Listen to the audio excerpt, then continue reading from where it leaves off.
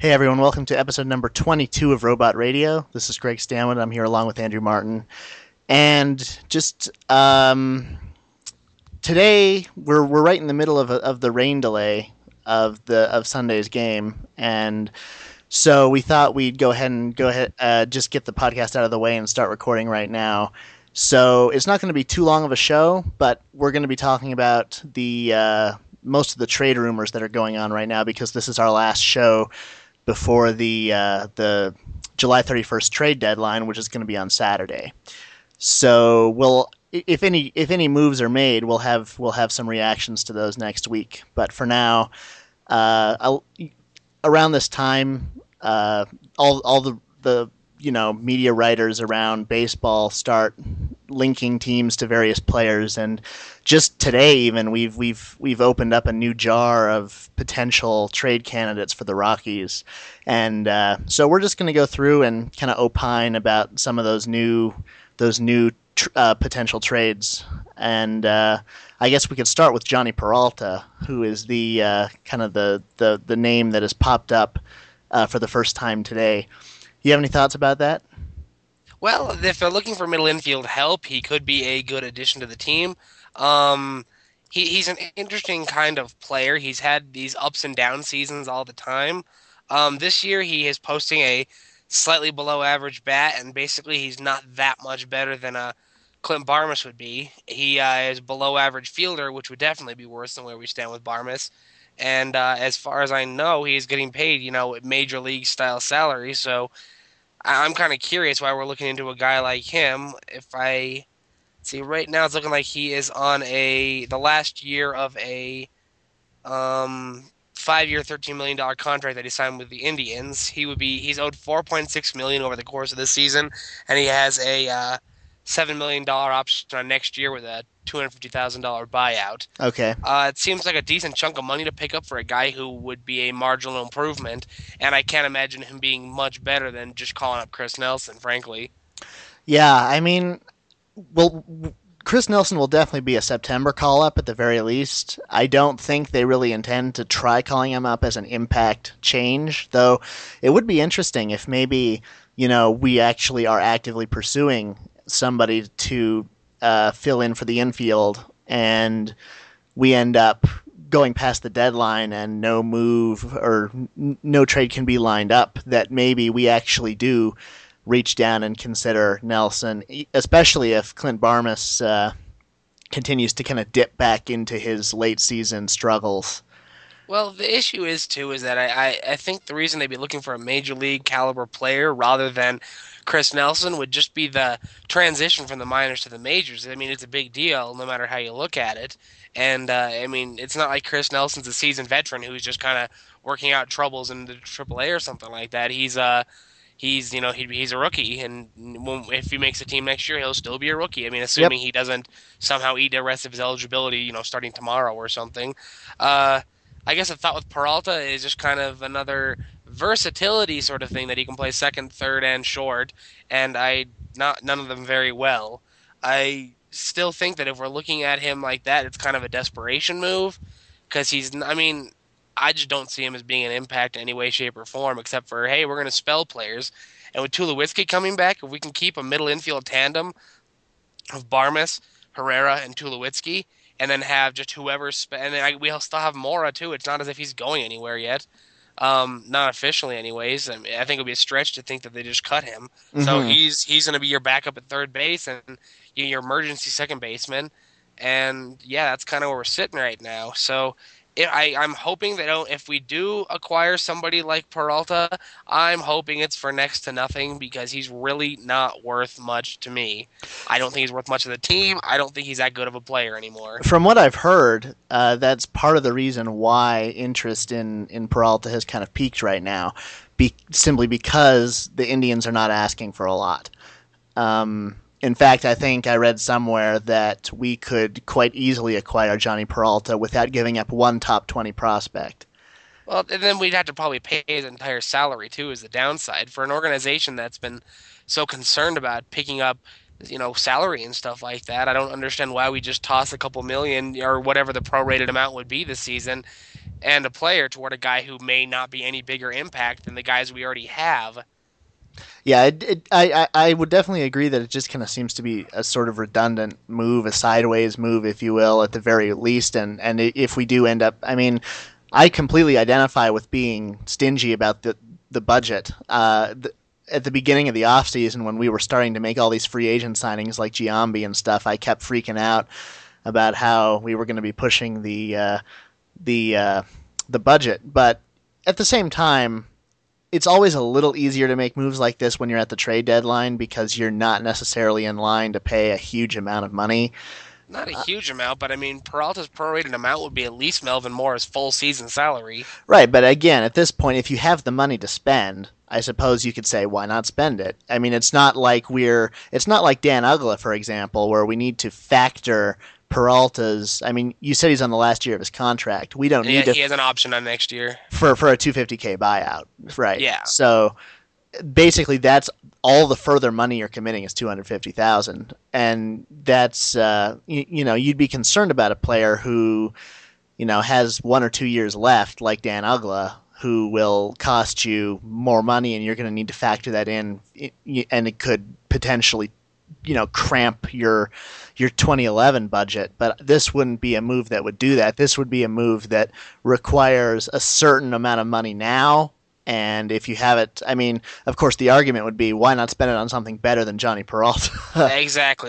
This isn't the NFL where every team basically has unlimited money because the NFL is such a huge revenue sport and they have that cap. I mean, if you got the cap space, use it. It's not like that in baseball, obviously. So there's really no point to just pointlessly spend money. And I don't see Peralta coming to the National League and improving. I mean, especially with our division, I see him just getting worse.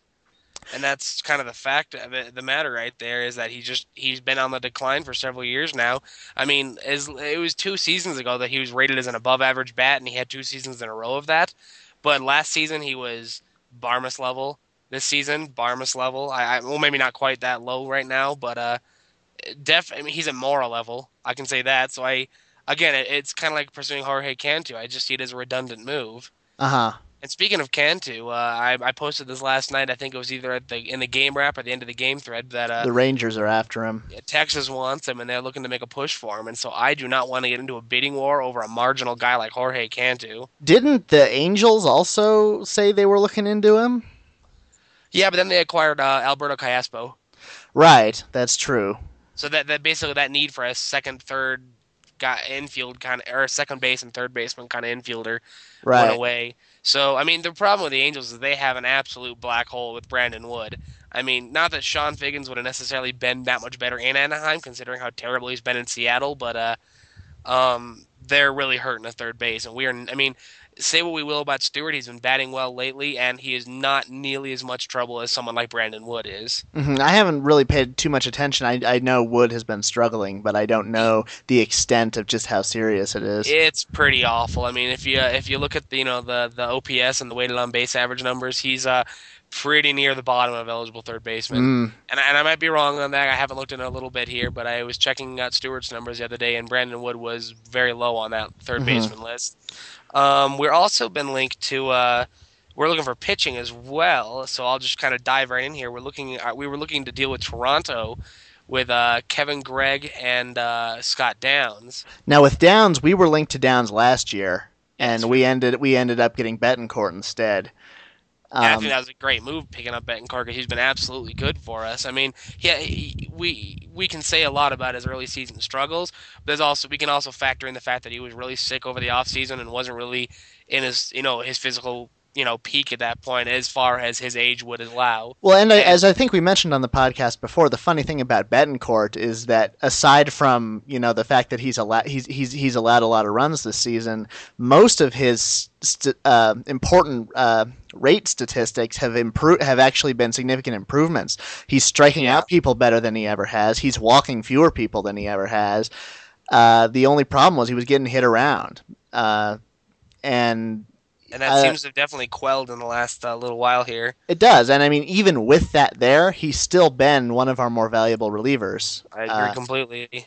And Well, go just ahead. just real quick, somebody, I mean, this isn't really like legitimate analysis or anything, but it's been pointed out that, we picked up a Cleveland Indians player at the deadline last year who was struggling, and the change of scenery completely worked. I mean, that's not a legitimate argument for who would be a somewhat utility infielder or whatever. But yeah, Well, pretty much the difference is that Betancourt wasn't awful. I mean, we basically brought him here and saw an improvement in his numbers, not a drastic career turnaround of his numbers. That's kind of the difference there, and I'm wondering if it was just getting out of the more hitter friendly American League, or if he just likes it here more, or maybe Dapadak has done good things with him. I mean, all those are pretty legitimate things here. right. But with someone like Peralta, I mean, I don't know. I don't not to just slam the organization, but I have a lot more faith in Bob Apodaca than I do in Don Baylor, Mm-hmm. and I'm basing that on just on the fact that Baylor hasn't really been here that long in this stint as a hitting coach. We've seen some improvement from some players, not as much from others, but we've seen a lot of across the board improvement from a lot of guys with Bob Apodaca. Anyways, moving on to Downs and Greg here. The thought is with both of them is that we'd be getting another. With Downs, we'd be getting a left-hander, with Greg a right-hander, and we got two very very different pitchers. In Scott Downs, think a left-handed Taylor Buckholz, except not the gigantic curveball. Downs doesn't strike out a huge number of guys. He has been well, he has not this season anyways, but he's been in the upper eights in his career. But this season he's just shy of seven strikeouts per 9 innings. But he's also walking just a shade above 2.01 walks per nine. So we're looking at a big control guy, throws strikes, has a very monstrous fastball, and is able to mix in a slider and a curve. And when I say monstrous fastball, we're looking at like Houston Street big fastball in the sense that it, moves and dives and cuts all over the place rather than he throws it at 100 miles an hour like someone like Broxton would. It touches 90, low 90s at times. He sits just below 90 as it is. He mixes this when I say he mixes in a slider and a curve. I mean, it's really he's like 75% fastball, and then I also have a curve and a slider just in case if he needs to throw someone off a little bit. The fact that he can throw it for strikes, he'd be we might even maybe even Buckholz isn't the best example, but like take Buckholz's rate numbers from like 2008, and then take Rafael Betancourt's pitch selection, and that's kind of what you got in Scott Downs, but left-handed. Hmm. Kevin Gregg, on the other hand, is a big-time strikeout pitcher. He throws a low to mid 90s fastball, and he definitely mixes in a strong cutter. He can throw an okay sinker, and he has a big slider. So we'd be kind of looking at Manny Corpus with his 2007 velocity. That's kind of the guy we'd be picking up in Greg. Downside of Greg there is he walks way too many guys. We're looking at a career 3.76 walks per nine, and his last 4 years he's been let's see, going back to 2007 with the Marlins, 4.29 walks per nine, 4.85 walks per nine. Then 2009 with the Cubs, only 3.93, which is an improvement. But with Toronto, he's up to over 5 this year, 5.26. And the strikeout numbers have been solid. So if you look at it, contextually in the forms of, ratios, he's, kind of hovered around 2-ish, and he's at 1.77 right now. And I know there's a lot of numbers being thrown out there, but when I look at a relief pitcher, and if they're not a knuckleballer, I want to see a strikeout to walk ratio over 2. Because if they're coming in throwing their best stuff, we can't. Letting base runners on is kind of inexcusable, and especially with a free pass. I mean, hits happen. That's just the nature of the game. But putting on over 5 guys per nine is just not the kind of guy that I want to see. I think he'd be a headache. I think he's going to be frustrating for the team. Um, I think he'd be a mistake. The thing is with Downs and Greg though is Downs is going to be far more expensive because he's left-handed and he's better. Well, I just looked up their contract details, and both of them are ending their contracts this year. Greg has an option with a 750K buyout, whereas Downs does not have an option. So, in that sense, in terms of future commitment, Downs would be cheaper. In fact, Downs is making $4 million this year. Greg is making 2 million. So We got to think about what we'd have to give up for these guys. With Greg, it sounds a lot like it'd be kind of a almost like Cleveland situation where it's like, hey, we'll take a player who might stick for a week in the majors for this guy. We'll just take his salary, take him away. We don't want him. I mean, they had their strong start, but Toronto's clearly not the class of the American League East this season. And I'd love to think that Greg could come in and have Apodaca, fix his sinker or something like that. But I don't mean to sound too much like a pessimist here, but I just don't see it coming. mhm. I don't think Greg would be a good addition to the team, and I once again hope that we don't make a move for the sake of making a move. Right. I We mean, considering we have Rogers' depth in AAA, I don't see bringing in a guy like Greg really being that big of an improvement. And well, and also as we've said many times, the pen overall, while it's had its ups and downs like all bullpens do, it's been for the most part a positive surprise. And I don't know.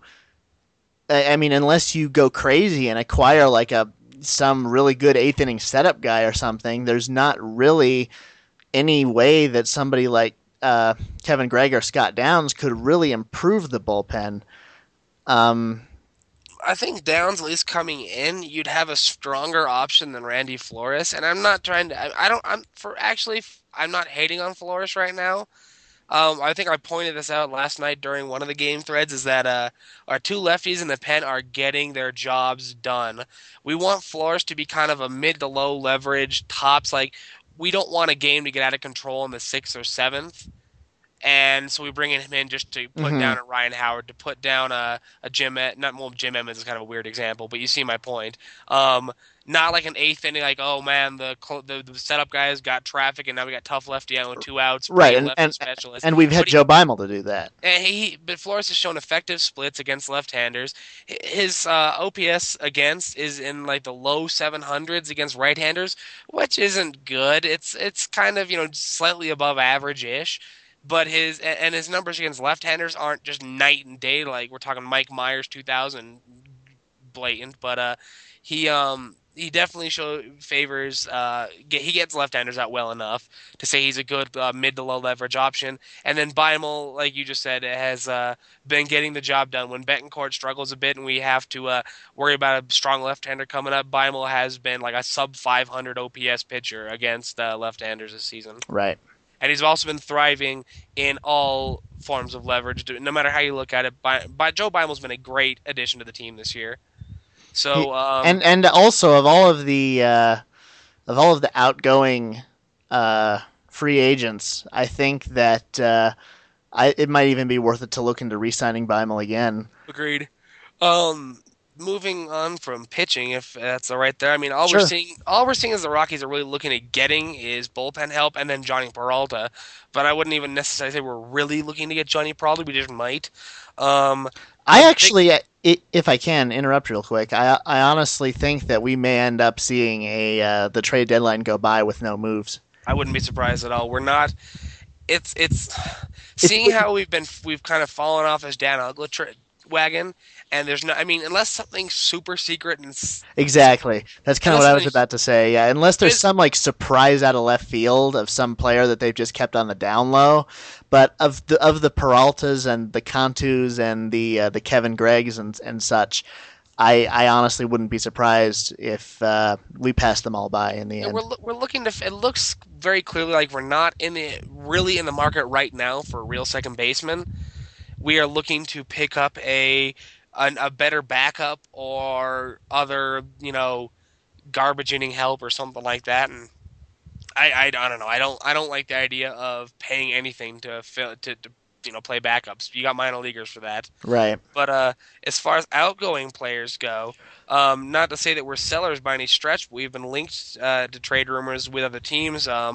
The Chicago White Sox have been very interested in looking at Adam Dunn, as we know. But Mm-hmm. I've also seen vague rumors that they also Hop. have kicked the tires on Brad Hop. That's Yeah. correct. But they're Although all he's losing value every second he's on the field right now. yeah, so they're basically saying, well, Adam Dunn started out playing left field for Cincinnati because and left and right, I believe, and then as their younger play, and then when they had Griffey in center, and then he moved to right and Dunn moved to left, whatever. Dunn eventually moved to first base with Washington, but the White Sox would be looking at him as kind of left field, first base, DH option, which is pretty much Brad Hop's skill set, except right field, first base, DH. Hmm. What's also interesting though, as far as outfield goes, is that the Rockies have also been very briefly linked to Jason Worth.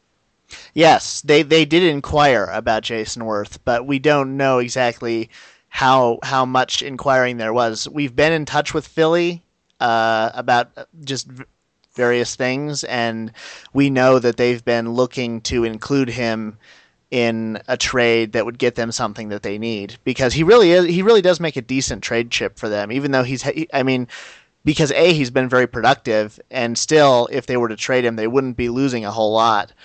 uh No, of Jason course. Worth's a good baseball player. That outfield is gonna hurt without Jason Worth.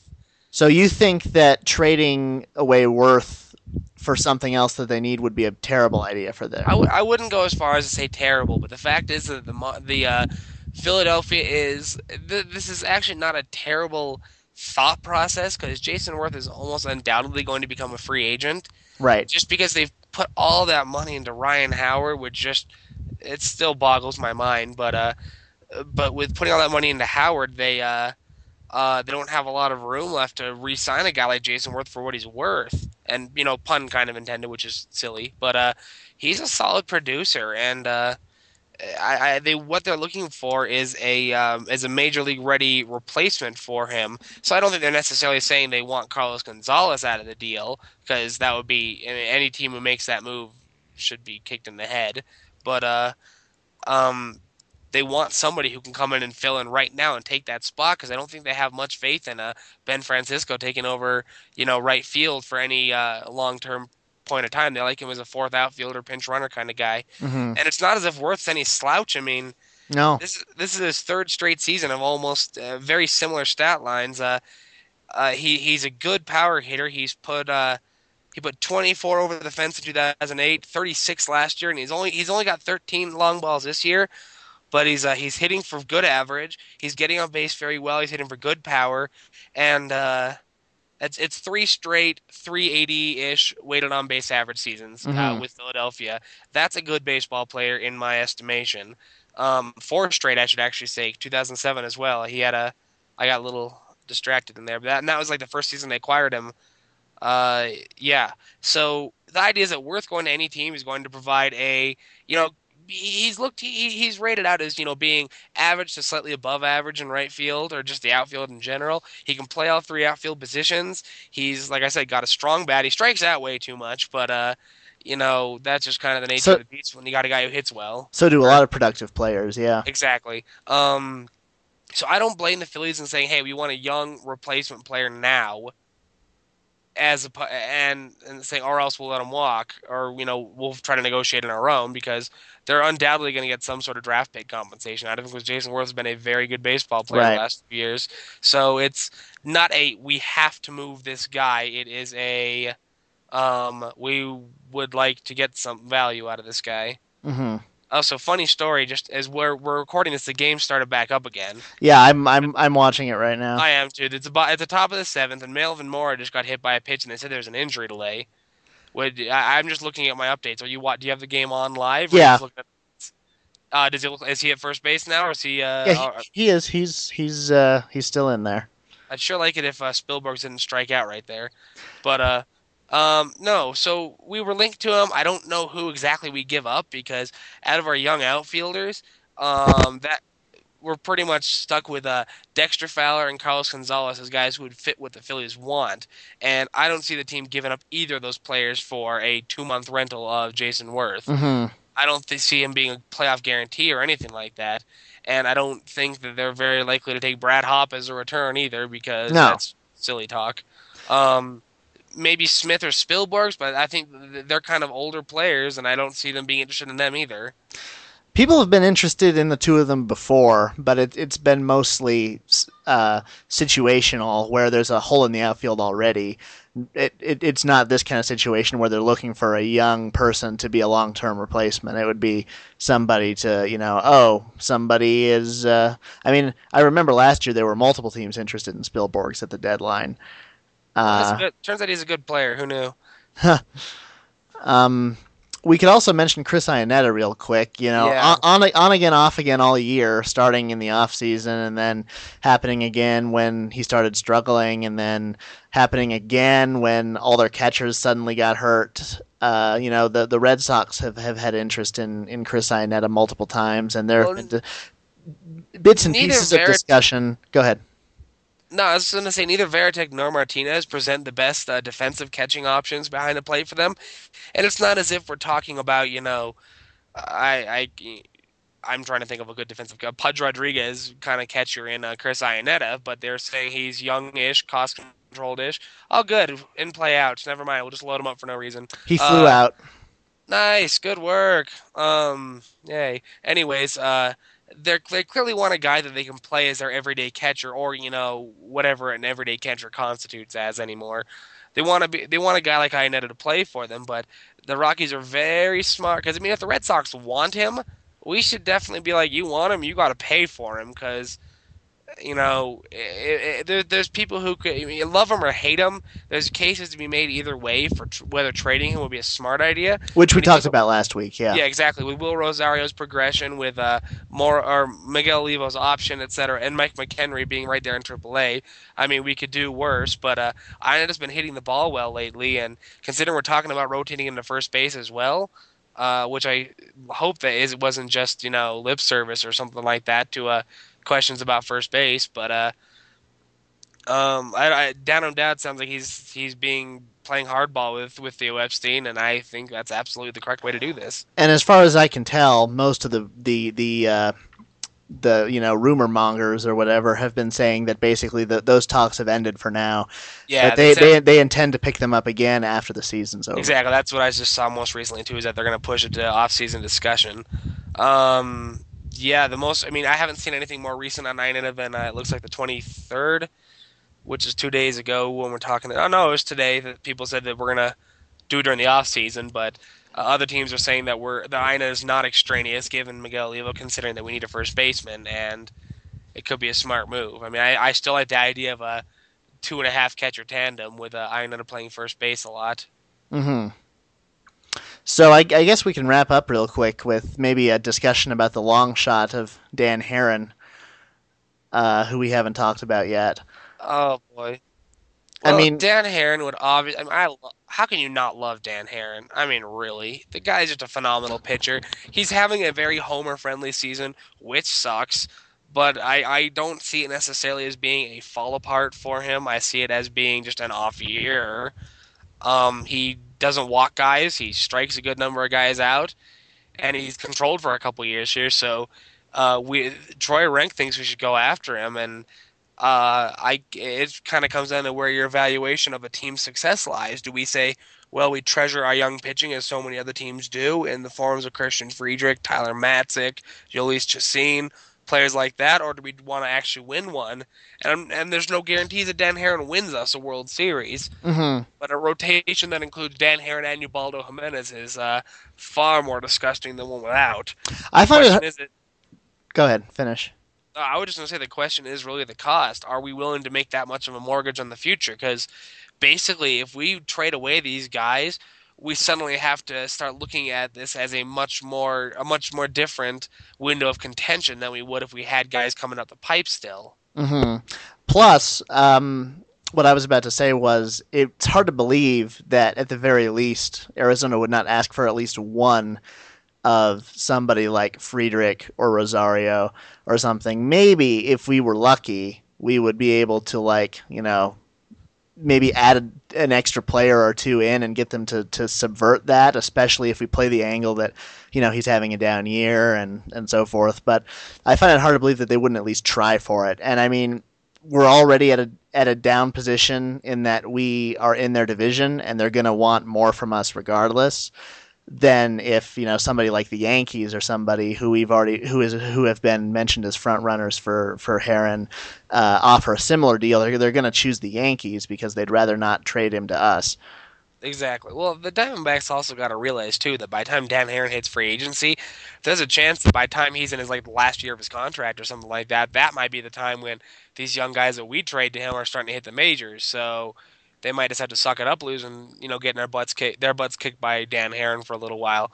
But if you look at the flip side of it, there, the Yankees had the Yankees are in an interesting position with Miguel with Jesus Montero because the kid looks like a stud, but there's question marks about whether or not he can actually stick as a major league catcher. He was going to be the centerpiece in a trade that got them Cliff Cliff Lee, Lee, right? yeah. Yeah, And the Yankees are pretty ticked off at the Rangers for the way they handled it because yeah. apparently the Rangers had it all on the table and were making it sound like it was good to go. Then all of a sudden, oh hey, Justin Smoke and I mean the Mariners, I should say, not the Rangers, but they're mad at the Mariners for Right. jumping ship on the trade so fast. Sorry about that. But then the text comes in and says, "Hey, Justin Smoke." They're like, "Okay, we need a first baseman right now."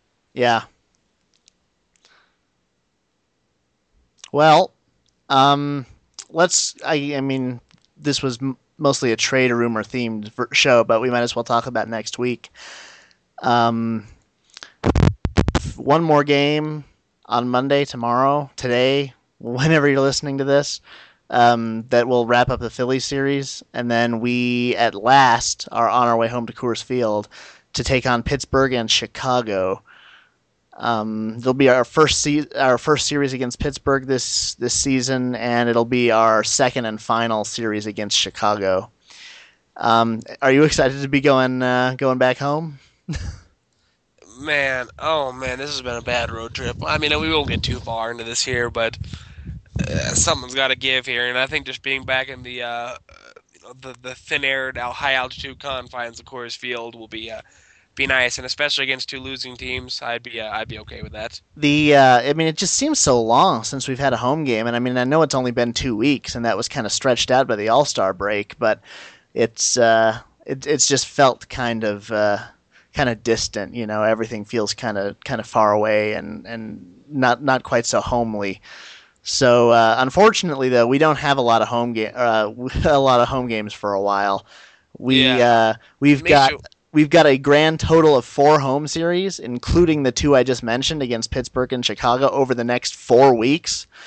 We play Pittsburgh and Chicago here, and then we also play San Francisco here. But then we go on the road and we play Pittsburgh again, and then the Mets. Then we come back home for one series against Milwaukee, and then we're on the road again at LA and Arizona.